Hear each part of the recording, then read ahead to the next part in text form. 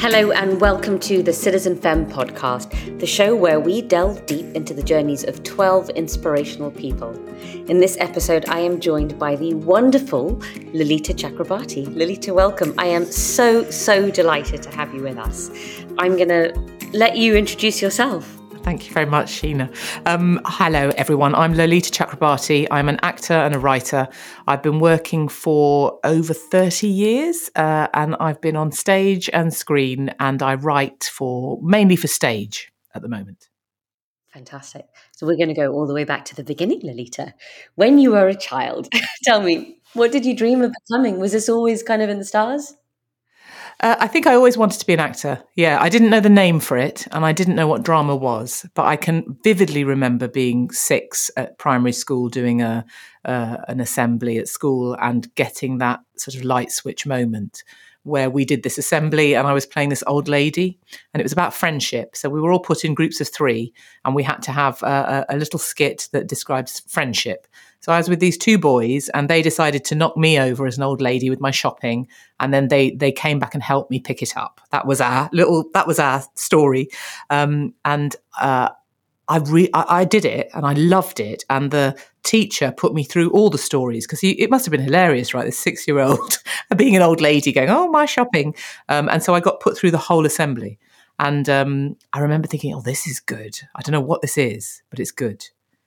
So once I found out that it was drama and acting, which was when I was about 12, I thought that's what I want to do. Isn't that great to find that out so early when people don't discover it their whole lives often, to kind of go, this is what I'm going to do and go for it?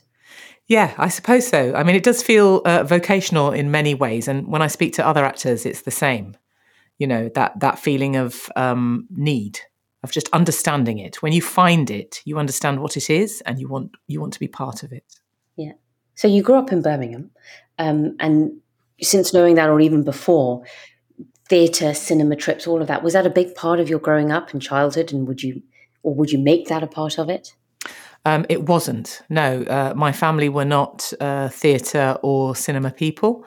So I would go to the cinema when the next big film was out. I remember going to see Grease. That's how old I am, and maybe one of the first Star Wars films. I went to see that at the Odeon. But no, it wasn't something that you easily did. And theatre, no, school took me to theatre. So when I was, I was 13. That was the first time I went to the theatre, when school took me to the Midlands Arts Centre, which is an amazing place, actually. I saw so many shows at the Midlands Arts Centre. And the first play I saw was called The Walking Class. And it was a Birmingham Youth Theatre show. And there was a young actor in that called Adrian Lester. And he was 14. And I had to write, I went with my drama class and we had to write a review, for our class. And so I had to write a review of this play. And I did give him a good review. So funny how things turn out, right? Oh my gosh, I got a shiver. That's so wonderful. How romantic. Well, at the time, he was just this gawky kid in the Birmingham Youth Theatre, and I was this awkward girl from the convent up the road.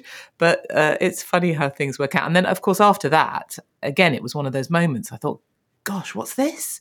I love this. What is it? And then I could not get enough of theatre. I joined Birmingham Rep. You could see everything with a student card for £1. I saw absolutely everything. The RSC were up the road. I used to go and see loads of Shakespeare plays all the time. I mean, I just was hungry for it. Oh, that's spectacular. That's wonderful. And so then you attended RADA, which of course is, the epitome of acting schools around the world, certainly. Tell us about that experience and why did you choose RADA as your place of study? Well, I think RADA chose me, to be honest. I was going to go to university, and although I knew I wanted to be an actor, I didn't think I'd ever get into drama school. I didn't even know what drama school was, to be honest. So I just thought, I'll go to university, I'll study drama, maybe English, and then I'll find my way after that. But I had this amazing drama teacher called Miss Stack, who passed away a couple of years ago, Maureen Stack. And she said to me, listen, she said, just have a go. Have a go at RADA, and then you just try it, see what it is, and then you can just think you've done it and move on. And I thought, yeah, she's right. What's to lose? So I auditioned for RADA, and it was the only drama school I auditioned for.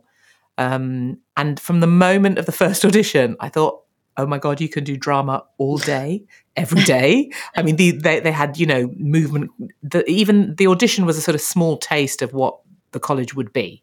So there was movement and voice and sort of improvisation and acting and all sorts of kind of little elements of the training.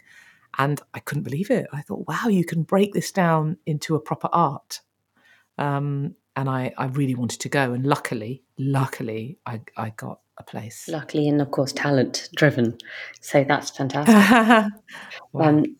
So we're going to talk about some of the plays and all of that. But alongside your acting, you're a writer as well. Was that always an interest from the beginning, or was that something more recent? I think you can look back and join the dots, can't you? So now I look back, and actually I started writing when I was at school. So when I was at school, I used to do public speaking competitions, and I used to write speeches. And I did really well. We used to win national competitions and all sorts of things. So I did loads of public speaking competitions. So I wrote those speeches, which is a really, 5-minute speeches, beginning, middle, and end, an argument that goes through, entertain while you do it. And then when I was at RADA, I wasn't consciously writing, but my last play. So for those who don't know, when you go to drama school, you have you do public performances, but directors and casting directors, producers are invited to come and see you. So they're quite important, these shows that you do in your second and third year. And my final show at RADA, it was a terrible play. Oh my God, it was terrible. And there were 4 of us, 4 actresses in it. And we were really appalled that this was our final offering because it didn't show any of us off very well. It was not very well written. But we were stuck with it. We'd been cast, So I went home every day and I rewrote the scenes. And this is an indication of either I'm arrogant or I'm stupid. I'm not sure which one, but I just thought, I'm not doing this. This is not good enough. I'm rewriting the scenes. So I went home and I rewrote the scenes and I'd bring them in this was like the early computer. So it was a daisy wheel printer, it was very slow going. And I brought it in and then we'd work on the new scenes, me and the director and the other actresses. And I don't know if it was that much better, but we did do my version of the play. And so it's funny, but I would never have called that writing at the time. At the time, I would have called it a sort of rescue job. And then I started writing properly about 5 or 6 years out of college because I did quite well, but no matter how much you work, you still have gaps between the jobs. And I was very restless between the jobs. I thought, I need to do something. I can't just, wait for the next job. And so I thought, well, let me try something creative and let me try writing and see if I can do it. So that's how I began. Fantastic. So we'll talk about some of the writing in a bit. But I want to talk about the acting stuff. Now, we met doing a play called The Great Game, which we've mentioned before this. Yeah. It was what seems like an eternity ago, but 11 years ago. Tell me about some of your favourite productions that you were in as an actor. Well, that's a hard question. Isn't that a hard question? Because they're all so different and of themselves. And some of them have fabulous moments. Some of them have terrible moments, but you learned a lot from them. I mean, my second job, I out of drama school, so I was probably 22. I was cast as Hippolyta in A Midsummer Night's Dream at the National Theatre, and the director was Robert Lepage, and I didn't know who that was, but I thought, oh great, this sounds great. And once I got the job, people were going, oh my God, how did you get into that production? Because Robert Lepage is this phenomenal Canadian director, visionary person who combines not tricks of the eye. He just sort of does a complete production. I can't explain it. It's visually sumptuous. So to give an example, in this Midsummer Night's Dream, Puck was played by a contortionist from Cirque du Soleil. So that kind of thing. He'd bring elements in and the whole production. Midsummer Night's Dream is normally this beautiful green, lovely English countryside sort of story. But he did it all in mud and water. So the Olivier stage was this giant pit of water and mud, and the whole play was done in that. So that was thrilling because I was part of this amazing cast of really fantastic actors, and I came in as a named role. I was really young. I had this gorgeous white frock that I would, with a long train that I would fling out into the muddy water and glide across the stage. And that was so exciting. But other productions, I was part of the bill for a couple of years, and I was WPC Jamila Blake. And I was a uniform member of the team.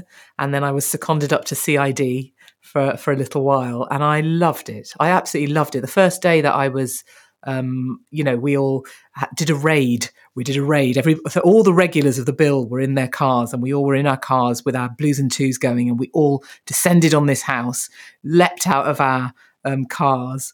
And I think one of the actors said, right, go, go, go. And we all charged into this house. And I thought, oh my God, I'm inside the telly. I feel like I'm inside the telly on this show. And I learned so much on the bill, so much. And I made great friends and just saw how hard people work with that kind of punishing schedule of 3 or 4 different episodes being filmed every week, and how good they were. So I've been very privileged. I've done a lot of really fantastic things. And then recently I was in Show Trial, which is a series on the BBC. And that was just classy, detailed writing, fantastic performances by this sort of ensemble cast, and all a whodunit, what happened, and the sort of the buzz of it. And we filmed our sections very separately. It was a body of a student was found, and my character's son was implicated, as well as this other character's daughter. So they were on trial, and you put together the story of what happened to this girl and her mother's response, and the police and the justice system and the parents and everybody, the lawyers. And then we didn't meet each other. We were all shooting our bits separately. And then the last 2 weeks, we were all in court. And that was just really exciting, because then you meet the people you've read about, and the camaraderie on those sorts of things. It's great. It's really social, but it's focused into doing good work. So it's hard for me to choose a good job. They all sound so fantastic and so varied. And like you said, the camaraderie on all of them, it's serious and, portraying incredible stories, but the chemistry and all of that between actors and crew and cast has been fantastic. Yeah. It's really important. It's part of the buzz of the job, actually, because in order to act, you've got to be open and free. And it's a tricky thing. These are long days. We work really long days, don't we, Sheena? and you sort of have to bring the goods all the time. And so it's really important that you feel comfortable in your environment. And part of the sort of family feel of a set or a rehearsal room is essential to making you feel able just to riff and to play. Yeah. Which is why it often becomes, no matter how short a run or a TV or a filming or however long that process, you become family for that short period of time. Completely. And then, you meet people 10 years later and you haven't seen them in between, but it's like you've seen them because It's been such an intense and particular and intimate thing. It is. The world gets very small, but it's really big. It's a nice opposition. I want to ask about Red Velvet. I think it was one of the most phenomenal pieces of theatre I ever saw. So thank you for that gift. It was just brilliant. You won awards for it. It was about the 19th century African-American actor Ira Aldridge. What was the catalyst that led to that creation and creating that? And of course, Adrian was in that as well. I'm so glad you liked it. Thank you. It was... So Adrian did a reading at a theatre festival in Brighton in 1998, and it was just a sort of 2-day thing. And he came back and said, "Have you heard of this guy, Ira Aldridge?" And of course I hadn't. And he told me the reading was a sort of a kind of discussion of a biography that had been written about him. And he told me about this African-American actor who'd come to Britain in 1824, had played Othello at the Theatre Royal Covent Garden in 1833, had a huge career across Europe, was knighted and awarded, and had met people like the Tolstoys, Hans Christian Andersen, was linked indirectly to Stanislavski, had this huge sprawling international career. And then when he had a state funeral, when he died in Poland in 1867, he was forgotten.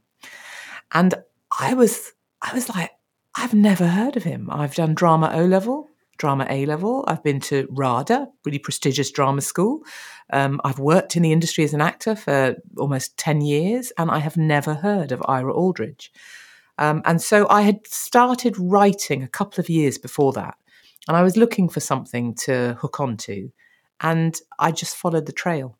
I followed the trail because I was fascinated by him. And as I found little details, the internet was really not great then. I'm sure it was doing fabulous things, but it didn't have that much information on it. So I had to go to libraries and bookshops, and I was faxing, because those were those days. I was faxing libraries in New York and Chicago and Washington and saying, "What do you have on Ira Aldridge?" And I slowly pieced together this detective trail of this extraordinary life. And so when I'd done this research for about 3 years, and I was acting all the time, so I was doing it on the side, and I realised it was such a big story that I think it's a film. And I didn't feel able to write a film. I did a treatment, but it wasn't a film, really. So I put it away. I put the whole thing away and thought, well, I'll come back to it. And it sat in a box for a few years, knocking in my brain. Every time people would send me little tidbits that they'd found in a pamphlet or a booklet or a history book or an encyclopedia, and they'd send me little bits because they knew I was looking up Ira Aldridge. And then somebody suggested to me to write the play. So that's what I did. And it was first at the then Tricycle, now Kiln, is that right? Yeah, that's exactly right. In 2012. We did it at the Tricycle. It was the first play in Indy Ribisingham's artistic directorship. So she opened her stewardship with Red Velvet. And, the play had been knocking around for quite a long time and had been rejected from a lot of other places. So I was thinking, well, I'm thrilled that it's getting done, but I wasn't holding out great expectation for it. I thought, this delivers what I need to say, and here we go. And actually it was received amazingly and started a whole discussion.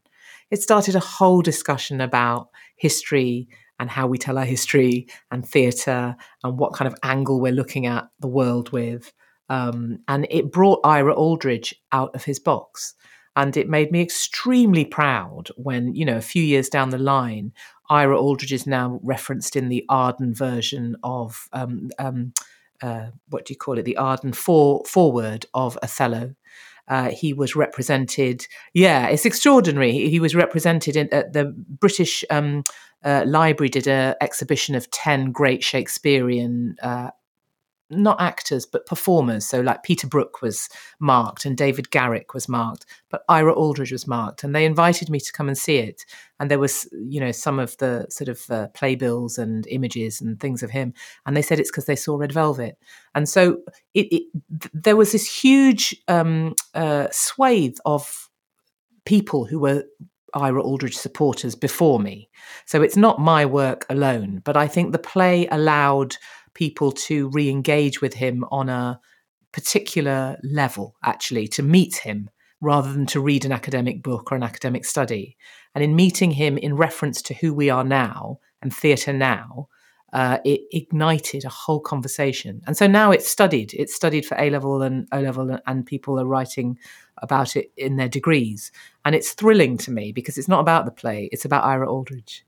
It's really thrilling. I feel like, whatever it was that hooked me in 1998 and said, follow this trail, I've delivered it. I had a real responsibility to him, and I can't really explain it, but I feel he feels like a member of my family. He's obviously not, but he feels like. What a tremendous achievement to have that kind of impact, because you tell stories and people leave with an emotion after watching something. But to have that kind of impact and bringing a name from history, so future generations learn about it, it's far and few between. It's not always managed. So that's a great achievement. Oh, well, I feel, I think it would have come anyway, but I feel like I'm one of the stepping stones that go to the next. And I fulfilled that one so that we can move on to the next one, and he's marked. But it's thrilling. Do you find being an actor influences your writing or helps or? Completely. Yeah, completely. I don't, No, I was going to say I don't write as a writer, but that's a lie. I do write as a writer because I am a writer. It took me a very long time to admit that I was a writer. So I wrote quietly and not secretly, but I didn't tell anyone other than Adrian that I was writing for about 10 years because you feel a bit of a fraudster, and you speak to some really like luminary writers and they all say the same. You feel like the great pretender that you're writing, but you haven't had anything made. Nobody's that interested, you know. So I kept it quite quiet for a long time. But I am definitely an actor who is writing because I write from a place of feeling and from inside what people want to say and what they're trying to say. And I can't always articulate how I do it because I haven't studied it. I've studied it with all the scripts that I've read as an actor. And I've read a hell of a lot of scripts, and some of them are great and an awful lot of them are rubbish. And then you have to, as an actor, make the rubbish ones work because that's just how it is. And then with the great ones, you have to decipher, how do I do it justice?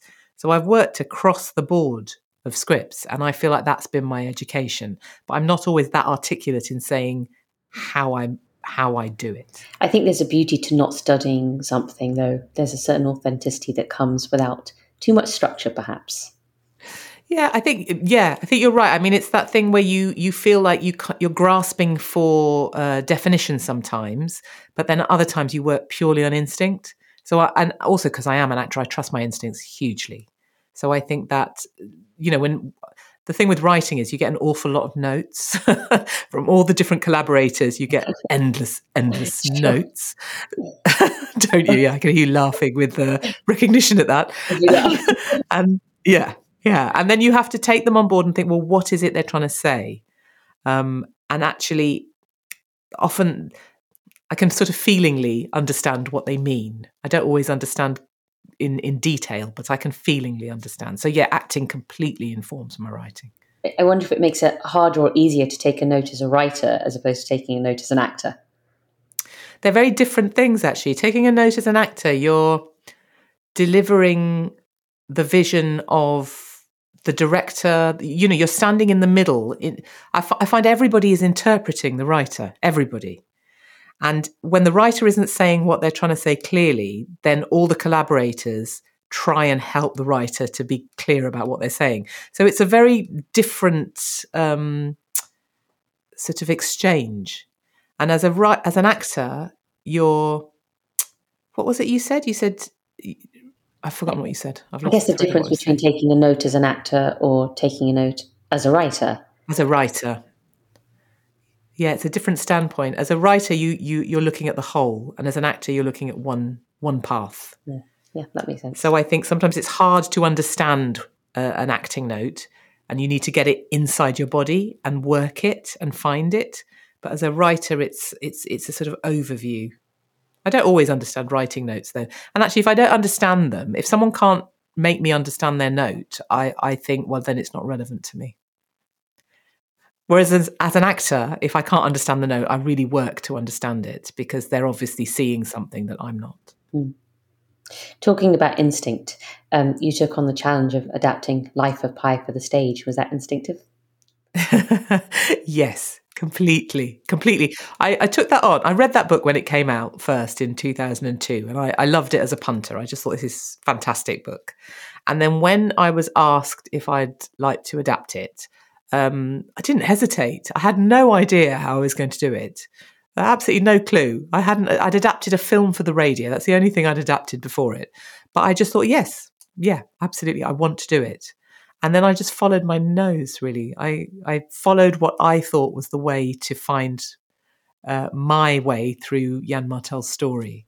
And it wasn't until the first preview, like people would say, everyone I met has a relationship to this book. Everyone has either read it, has it on the shelf, seen the film, means to read it, knows the story, you know, how are you going to do the tiger? Everybody had a relationship to this book. And it didn't scare me until the first preview when I sat there thinking, who the hell do I think I am to be able to adapt this book? And I'm so glad I wasn't frightened till then, because fear has no place in it. You just have to jump in and do it. Well, I'm looking forward to seeing it. It's on at the moment. It is. It's at Wyndham's Theatre in London's glittering West End, and we're booking until May. That's at super. The moment. We've mentioned Adrian a few times, and of course your encounter when you were a teenager. So you've worked together on a number of projects. How do you find working with your partner, or just being in the same field as your partner? Being in the same field is fantastic. I meet lots of people who go, "Oh, I'd never be with an actor," and they're actors themselves, because there's this sense of being very self-concerned and not being able to look beyond yourself at all, which for all of us is true in some ways. But I think being able to discuss the work and the detail of the craft and aiming for quite sort of indefinable things, really. Portraying a role and emotional life and storytelling it's a fantastic thing to be able to speak freely with someone who knows you so well about that kind of work. And we have been together a really long time. So we've been together, since RADA, so like 34 years. And it's been a gradual working together. So we had a theatre company when we were fresh out of drama school. We formed a profit share theatre company and did 3 productions, which was a real learning curve. It was hard. And we were in the productions and we put them on at BAC in Battersea. But that was our start. And then over the years, we've done a little bit here and a little bit there. We did a 3-part documentary for the BBC, When Romeo Met Juliet. And it was 2, because we're both from Birmingham, obviously, and they took 2 schools in Coventry. One which was a convent school, like the school I went to, and one which was a big sprawling state school, which is like the one Adrian went to. And with the director of the National Youth Theatre, Paul Roseby, we cast a shortened Romeo and Juliet. So all the Capulets were from my school and all the Montagues were from his school. And we ran these sort of acting workshops, and then they put together a production at the Coventry Belgrade, where they all met and they did the production. So we did that, which was really exciting, actually, and great fun to be back in our sort of home area doing Shakespeare, which we both love, and working with young people. And then we've done, Adrian's been in a couple of my plays. So he was in Red Velvet. He was amazing as Ira Aldridge. And we started at the Tricycle, and then we went to New York, and then we were in the West End. So that was just brilliant to be doing that with somebody who's such a sort of able, fantastic theatre animal, but who knows me, knows what I'm trying to say through the play, and I know him really well. So it really worked. And then in lockdown, we did this play, Him, which I wrote for him and Danny Sapani, because I wanted to write a specific piece for those 2 actors. And again, that was a very different piece. That was about these 2 men in their 50s who meet for the first time at a funeral, and they realise that they have much more in common than they ever imagined. And I wanted to write a love story between 2 heterosexual men. So it wasn't physical or romantic. It was about falling in love, in friendship and family, and it was about them. And it had lots of 80s music, because Danny and Adrian can both sing and move. So it had lots of hip hop and just music of my youth that I could put in and that I loved. So we've done a fair amount, and we wrote a diary together as well, which kept track of our work over a year's period. And it was very separate. He made his entries and I made mine, and then we kind of collated it into a book that Bloomsbury published. So we've done a lot of stuff now, and it's good. It gets better and better because our rapport is really easy. That's really, really inspiring to hear. You now talking about Him, you did that during lockdown. How was theatre during lockdown and that whole experience? It was crazy. So we started rehearsing it's the fastest. So Red Velvet took me forever to write and get on and have a production of it. It took 7 years. And Him took a year from the moment I pitched it to the moment it was on. It was the fastest thing I've ever had made. And so because it was a 2-hander and it was at the Almeida here in London, and, theatre was sliding, right? Nobody could do anything. The pandemic has hit the arts in the in the total ghoulies, where how can you have theatre without people? How can you have actors on stage and no audience? How does it work? And so everybody was trying to make it happen. And so I think that's probably why I got so fast tracked, because here was a two-hander. We're all at home. Let's do it. So I wrote like mad for the year. And we started rehearsing the Christmas of 2020. And we were going to come back and rehearse and hopefully open to a socially distanced audience. But then we locked down in January. And it was that horrible Christmas where it was just awful. And then I got COVID. I'd say moderately, but it wasn't very nice. And Adrian got COVID and it was just awful.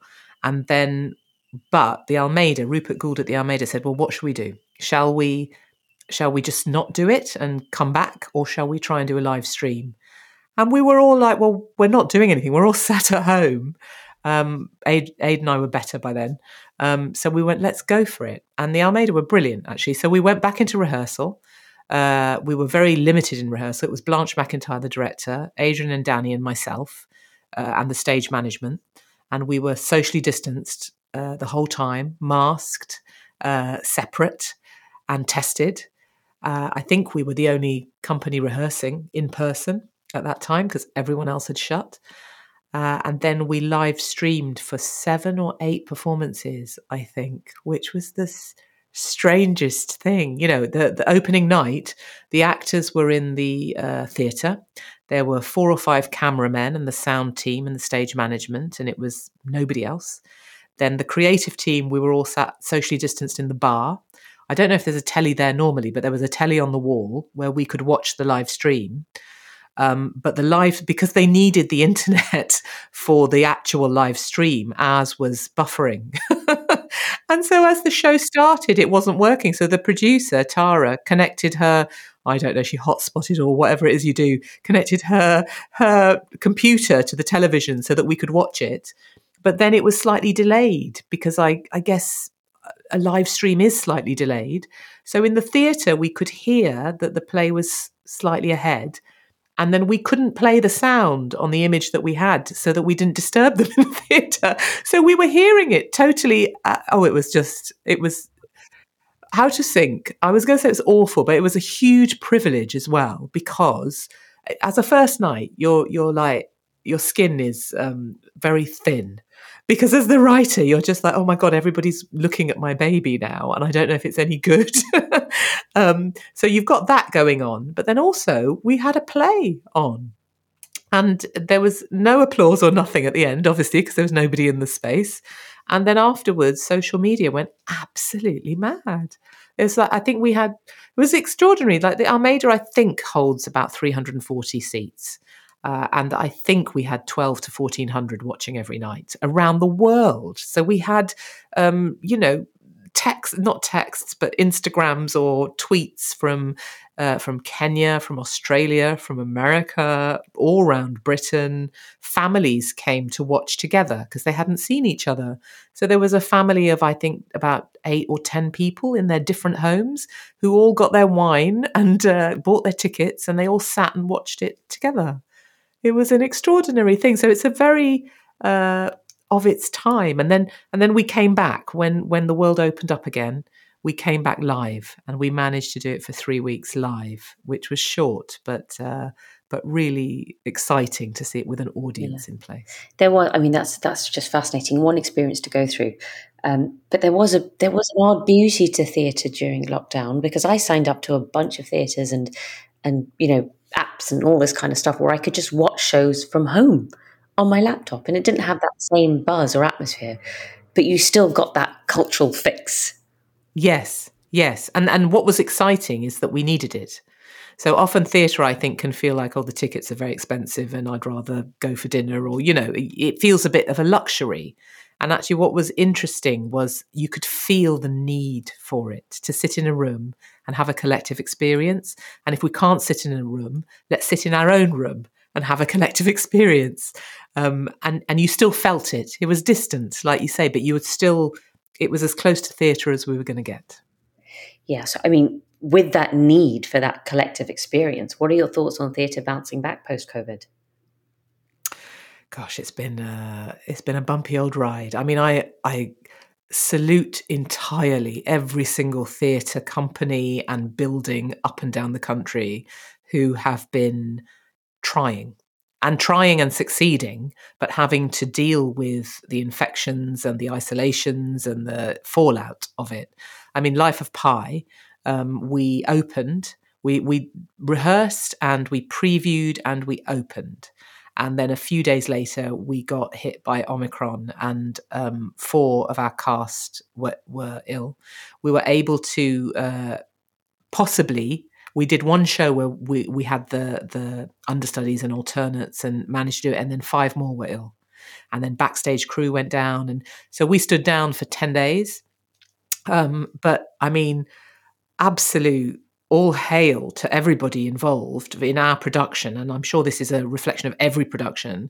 I mean, the actors, the creatives, the crew, the producers, the theatre staff, the box office people, the ushers, everybody has juggled in order to make it happen. So then we came back, and with various other things in place, subs and deputies and understudies, we've managed to keep running. But there was one night I went into the theatre and there were a couple of understudies on stage, and the audience still came. Extraordinarily, the audience still came.